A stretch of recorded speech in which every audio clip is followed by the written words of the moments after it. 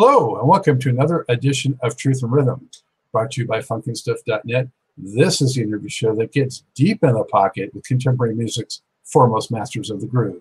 I am your host, Scott Dr. James Goldfine, musicologist and author of Everything is on the One, the First Guide to Funk. You got to get your copy over at Amazon. Hopefully you already have it. If you're watching or listening, either way, I thank you very much for your continued interest and support. And hopefully by now you have subscribed. Make sure you do subscribe at YouTube to the Funk and Stuff channel.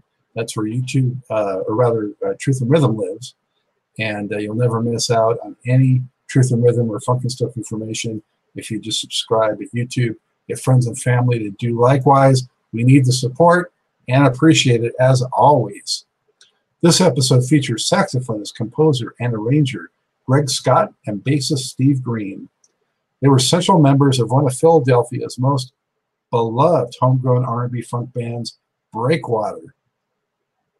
The group, whose other key members included keyboardist Kay Williams, singer Gene Robinson, percussionist John Braddock, and James G. Jones, was formed in 1971 and had cultivated a fervent following in the region as an outstanding live act, incorporating an intoxicating blend of R&B, rock, jazz, and funk, well before being signed to Arista later that decade. Arriving in 1978, Breakwater's self-titled debut did not do too much to spread the band's notoriety nationwide, although its provocative close-up cover of a young lady's lips slurping up streaming water turned some heads. Nonetheless, the record contained lots of winning tracks. Among them were the flowing mid-tempo Work It Out, the terrific primarily instrumental Feel Your Way, which was in a Blackbird's kind of vein, and the Sly and the Family Stone influenced slow funker Free Yourself. The sound was particularly noteworthy for its variety, as well as its first-class horns, synth, and keyboards, rhythm guitar, and jazzy inflections.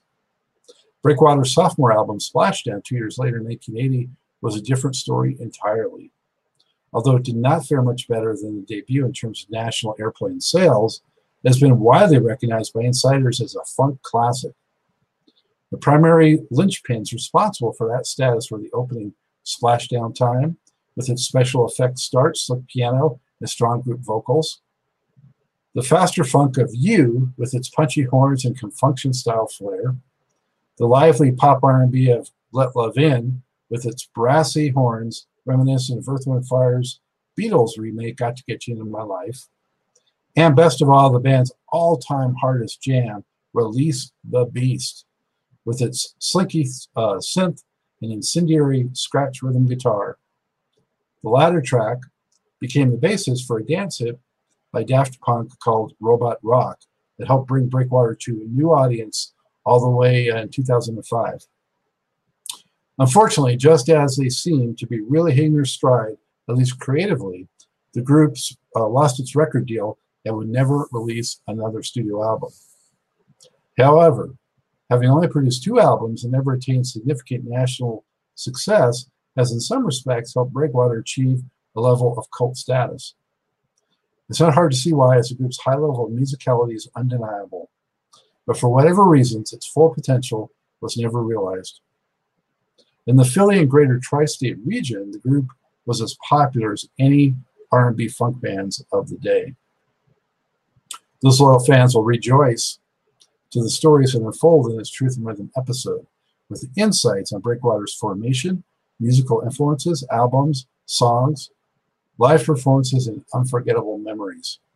The capper is that several members of that classic lineup are still working together, not only putting on shows that have lost none of the luster, but also recording new music too. While Gene Robinson was also scheduled but unable to participate in this interview, I am delighted to be able to bring you the perspectives of Greg Scott and Steve Green. It's time to dive into the deep end with Breakwater. Enjoy. I'm so pleased to welcome to the Truth and Rhythm mothership bassist Steve Green and saxophonist Greg Scott of Philadelphia's pride and joy funk R&B band Breakwater.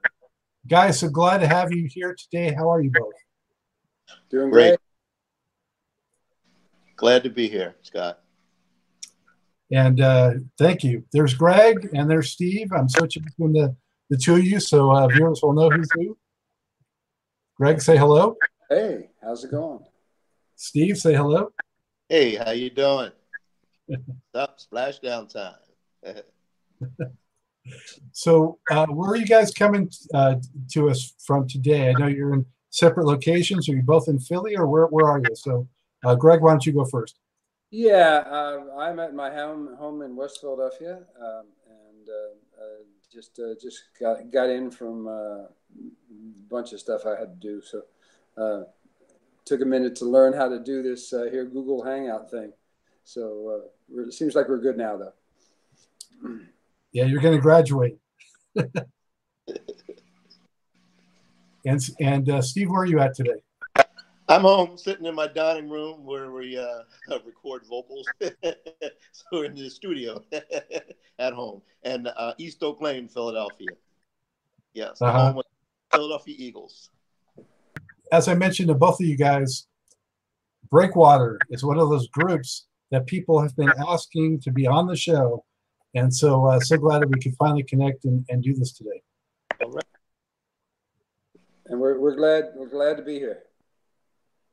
Excellent. Well, so I'm going to jump right in, and I'll start with Steve.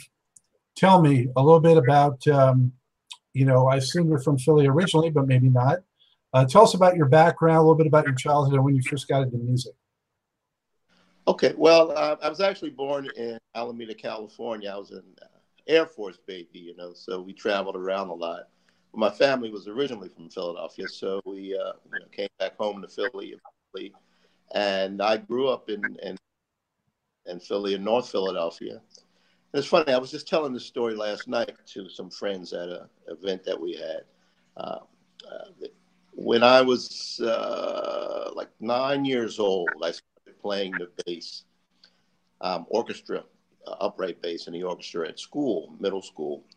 And for Christmas that year, my mother bought me my first bass. It was a Sears Tedesco bass. It was cheap, but it was my baby, right? And it was electric blue. It was beautiful. And the first thing I did was I went out and I purchased some rabbit fur and some Elmer's glue, and I glued the rabbit fur all on front of my bass, so I had a fur bass. And so there was a guy in my neighborhood. His name was Darryl Rouse. They used to call him Boss Hog, and he was a road manager for the group, the Manhattans. And they would rehearse his band. Their band would rehearse in his basement from time to time. So when they would rehearse, I would go sit on the step with my little fur bass and put my chin on the bass so I could hear it and try to figure out what they were playing and listening to them. And one day I was sitting out there doing that, and the drummer, who's Fat Larry from Fat Larry's band. This was way before he had Fat Larry's band. No, he came out. He said, "What are you doing, young boy?" I said, "I'm trying to learn this bass, man." He said, "Come on downstairs." So I went downstairs, and there was this guitarist named Cheese and his bass player Kenny Nash. And these guys, they just took me in and showed me all kinds of love and started showing me all these songs. It's Your Thing, and Tighten Up, all these cool bass lines. And that summer, I learned so many songs from them that when I went back to school in the fall, my music teacher was like, "What happened? How did you learn all of this?" So that was my beginnings right there. Those guys, man, the Manhattans, Fat Larry, and those guys really got me started playing the bass. Wow. So about what age was that now?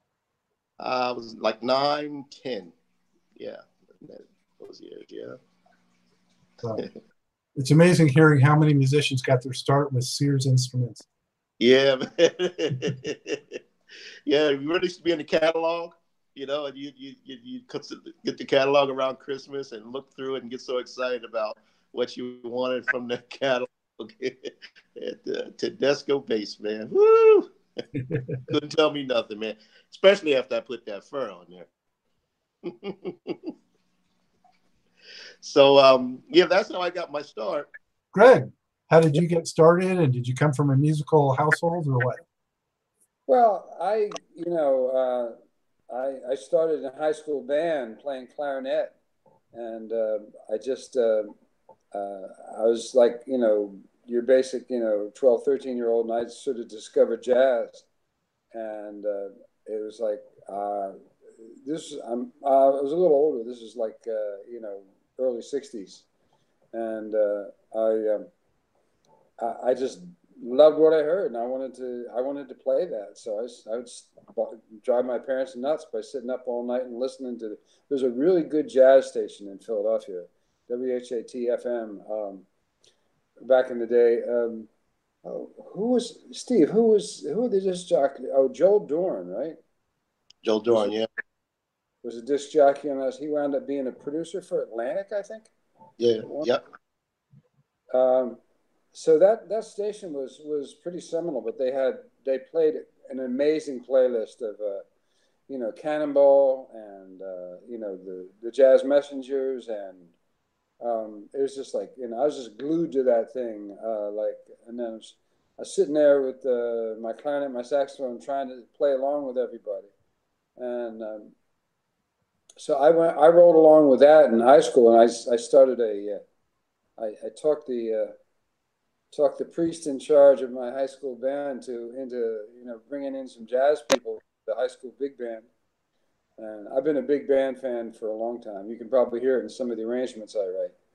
But so then I joined the Navy after that, in long time ago, in 19 long time ago, and so I went through the Navy music program, and as a saxophone clarinetist, and I got out of that in Rhode Island, and hung out in blues bands and bands in Rhode Island for a while, and came back here, and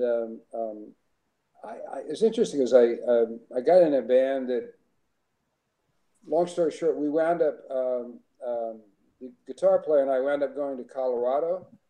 And we joined a band that at the time had Larry Dunn and Philip Bailey in it. This is before Earth, Wind, and Fire. Mm. And when I got there, we didn't have a place to stay, and I slept on Philip Bailey's floor for about 4 months before I got my own place in his spare room. So that band we were in was called Friends in Love, way back in Colorado in the 70s. And then we opened up for the early Earth, Wind, and Fire, and they snagged Philip and Larry, and that was kind of the end of that band. I came back to Philly, and I joined a fusion band in Philly called Good God, which was doing a record for Atlantic. Fusion was big in the early 70s, as you may remember. And we did a whole bunch of gigs with Weather Report and Larry Coryell and Mahavishnu and Chick Corea. And I think that's kind of how Breakwater heard about me, because they used to follow all the bands in Philly. And that band broke up. And then a friend of the band and a friend of mine from Germantown said that Breakwater was looking for a saxophone player. And I wasn't doing anything at the time. So I went over to a basement on 18th Street up in West Oak Lane, walked down into the cellar. They were jamming, and I jammed with them, and we all liked each other, and it sounded good. And that's the story of how I joined Breakwater. Then we just, we were doing covers at the time, and we just started writing our own stuff. Gradually got some good material going on. Started shopping it. We had some interest from Quincy Jones at one point. And the problem with that one was we would have loved it, because I knew Quincy from the jazz days, with his big bands, all the stuff he wrote for Basie, all the stuff he wrote for Ray Charles, all those amazing arrangements that he wrote. This is before Michael Jackson, right? So I knew him, and he had just finished Brothers Johnson. He was interested in the band, and which got Arista interested in the band. Okay. And then it almost, yeah. So now let's pick it up from that point. But that's the story of me and Breakwater is how I got in. It was just a call from a friend, and it sounded good, so we did it. Wow, you covered a lot of territory there. Great job. It's funny because I had Larry Dunn was on the show, and he talked about how they connected with Earth, Wind, Fire, and I didn't know until now that you were actually part of that same group. So that's pretty interesting. It was called Friends in Love. Oh. And Phil was one of the singers in that band at the same time. So yeah, that was a great band too. But it didn't survive the loss of Larry and Phil. Did you think at that time that those guys were destined for something? Oh, everybody in the band was great. The drummer was great. It was a great band, and we just happened to, we were the guitar player and I were headed toward the West Coast, and he had met them before, and he said, "Let's go sit in with this band in Boulder, Colorado." We sat in, and on the spot they asked us to join. So it was like I don't know. I've walked into great musical situations just like that, and I always go with, if it sounds good, I'm going to do it. End of story. Breakwater sounded great, so we did it. All right. Thanks, Greg. Well, Steve, back to you. So when we last left you, you were only 9 years old. So what happened? What did you do? Professionally, so to speak, before Breakwater, and when did Breakwater become part of your life? Okay, well, so then the first real band that I played in was a band called Santa Fe. It was an all Latin band except for me. I'm African American, and but we played all Santana music. You couldn't tell us we weren't Santana. We just loved Santana. He's still one of my heroes, Carlos. And actually, we played with Breakwater, I think, once at the Belmont Plateau. It's in the park here in Philadelphia. There used to be a real scene where bands would just come together and play, and they'd have love-ins and begins, and it was, during the early 70s, mid-70s. So then after Breakwater, I started, there's a guy in Philadelphia named Alfie Collett. He's a great jazz pianist. I met Alfie, and he kind of took me under his wing, and he started teaching me how to play jazz. So I really fell in love with jazz, and I started to become really more of a jazz musician. I worked with this group with musicians out of Philly, Monette Sudler and Khan Jamal, and some great musicians in Philly. And then when I guess I was around 14 or 15, there was a group called the Change Century Orchestra. It was like an avant-garde big band. Philly Joe Jones was on drums. They had two drummers, Philly Joe Jones and Sonny Murray. I don't know if you know Sonny Murray. He's really famous in Europe. He's like a great avant-garde drummer. And like David Murray was in that group, and Rick Iannacone, Monette Sudler, a lot of great avant-garde musicians. And so I did that gig for a while, and that was real a lot of fun. And then I actually had a wonderful opportunity through some other. I met Jan Hammer, the keyboard player, and Jan became like a really, like a good friend. We used to go up to his house and have these jam sessions up in New York. And so Jan introduced me to Tony Williams, the drummer. So I started actually working with Tony Williams. He was putting together the New Lifetime. And Alan Holdsworth had actually just come to the United States.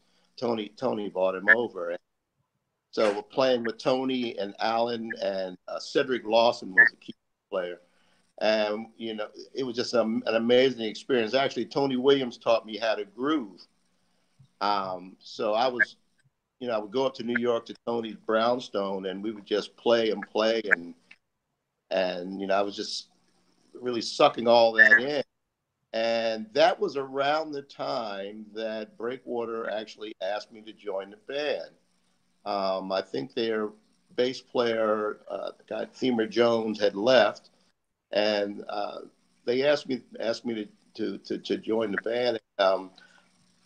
I was really, you know, like I was kind of torn because I was doing the Tony Williams. But the thing about the guys in Breakwater that I love so much is that they were all my age, you know, and we clicked so much together. It was great. But I didn't want to play. I didn't, you know, I didn't want to play like top 40 music or cover music. So, you know, my stipulation was that I joined the band, but, you know, only if we start working on original material, because that's what what I wanted to do. So, um, you know, so that's when I joined the band, and we started working on original material. Folks started writing, and we came up with some good stuff. But the first, some of the first stuff that we started doing, original stuff, was very fusion oriented because we love fusion music. You know, Jan Hammer, of course, and, you know, Billy Cobham and Mai Vishnu and Weather Report and all that stuff. We love that music. So we started writing songs that were, you know, like very fusion oriented. But Breakwater's previous audience was used to, like, you know, guys playing like Tower Power and all the, you know, the hits that were out then. So folks were looking at us on our original songs like, what the heck is going on here? But we were committed to doing this, and so we continued to work on the music and to hone a sound was also from, you know, where we had come from, but also included where we were going with all of those elements of jazz, rhythm and blues, funk, and rock, and we just, you know, started to put all that together.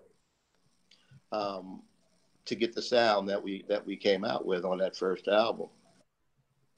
Not to tell stories on Steve, but when he first started jamming with Jimmy and Kay, they were just they were fusion central. I mean, it was like everything was like super fast and super fusiony, and and we were kind of going, wait a minute. Because our audience was basically a nightclub dance audience, and it was like songs, you know, people started looking at us like, when are you going to play something we can dance to, you know, and so that was a process of like of moving over, you know, getting our grooves, and, you know, and also to help to define our identity as what we were going to be as original, because we kept a lot of the fusion elements in it, but we started locking down the grooves into a place where our old audience could still relate to it. Steve joined the band after I did. Well, what year did you join, Greg? I keep saying around 1975, but I'm not positive about that. Um, the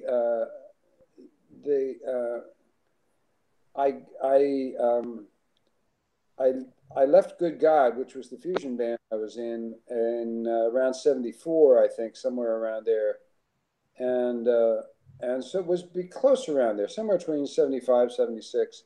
And like I say, when I first joined, we were playing cabarets all over Philadelphia, sometimes 2, 3 a night, carrying a Hammond organ in. That was good times, trust me. And yeah, and then, you know, and Steve joined, you know, with the idea that we really wanted to make this an original group and take our shot. And but like I say, when those Steve and Jimmy, the drummer, and Kay Williams, they used to jam all the time by themselves, and they come into rehearsal and they're doing like, you know, they're doing like, yeah, and we're like, guys, I don't know if this is going to work with our audience. Right? It was pretty funny, but we brought it over. We worked it out. We started, slowing them down and sitting them down in the pocket, like, I mean, it's not like fusion is one thing and funk is another. It's like they're all it's on a sliding scale, and you can migrate along that scale. So we just we still have a lot of elements of jazz and fusion in what we do. We take some chances tonally that other funk bands don't do, which I love. I mean, I'm a jazz guy from way back. I strong-armed my father into taking me to see Duke Ellington when I was 13 years old. Lifetime hero. I saw him while he was still alive. I mean, and wonderful. And so there's no reason why you can't put all those elements in there. It's just, I think it makes your music richer and more interesting and more fun. So, yeah. Fusion. Well, yeah, I think that gave the group, it's part of its unique character, bringing that to it. And like you said, when you play funk or R&B, especially live, there's going to be parts where you can have some instrumental parts that can, sort of cross that line. Yeah, and the thing when we'd play live, we would extend songs, lots of solos, everybody's jamming. It wasn't, that package thing like you do when you put it on a record. It's like, it was a great live band. Always was from the day I joined it. It was a killer live band. And they always related on that basis. And I used to kid the guys because I was hoping we'd get original too, because Good God was an original band. I'd been in an original band before that. And but the cool thing about early Breakwater was what they played was very eclectic. They played what they liked, including some things that were not like on the top 40 at all, but they just played them so well that they got over playing with them. I used to tell the guys, hey guys, you might as well write your own music. Nobody knows the stuff we're playing, but we're getting over. So just because it was such a good band, we played the stuff just so well that the audience is, we'd tear it up at these clubs in Chester and Wilmington, and we'd be getting out of these places at 4 or 5 in the morning. I was playing softball with the postal workers out of Philly at 6 o'clock in the morning. But but it was always a great band, and it still is. Well, let me ask this. So you guys joined in the mid-'70s, basically, but the group originally formed in the early '70s, correct? So I want to get the timeline straight. Do you know exactly what year the group was initially formed? Well, this I know is that the band formed in Germantown High School. When the guys, original members were Gene, who couldn't make it today, and Jimmy, who couldn't make it today. And I don't know if John was absolutely original. They are we 5 are the remaining originals. There's still 2 other guys, but their schedules didn't just let us become part of the band. They're too busy. But they, Gene and Jimmy and Kay and Vince were all in Germantown High School together. And they formed it, I believe, early. And the legend I have is that early band played Showtime at the Amateur Night at the Apollo or something like that and won. I don't have any hard evidence to that, but that's the Breakwater legend. So, and that was the band while it was still in high school. So wow. Breakwater goes back to Germantown High School, and it's an honorable tradition. But again, I came to it later than that. Yeah. When I joined, everybody was already out of high school. Yeah. Let me ask you this, Greg. So Stephen mentioned some folks like Jan Hammer and Tony Williams and all these guys. Can you point to anyone that was a influence on you musically? Who did you sort of admire? Who did you sort of maybe emulate a little bit? Well, one of my favorite, I loved Cannonball when I was young. Cannonball Adderley, still one of my favorite alto players of all time. Love David Fathead Newman, who kind of got a little. I just was talking. He was in the movie about Ray Charles's life. He was like his buddy in the early days. Also, one of my still favorite saxophone players of all time is Eddie Lockjaw Davis.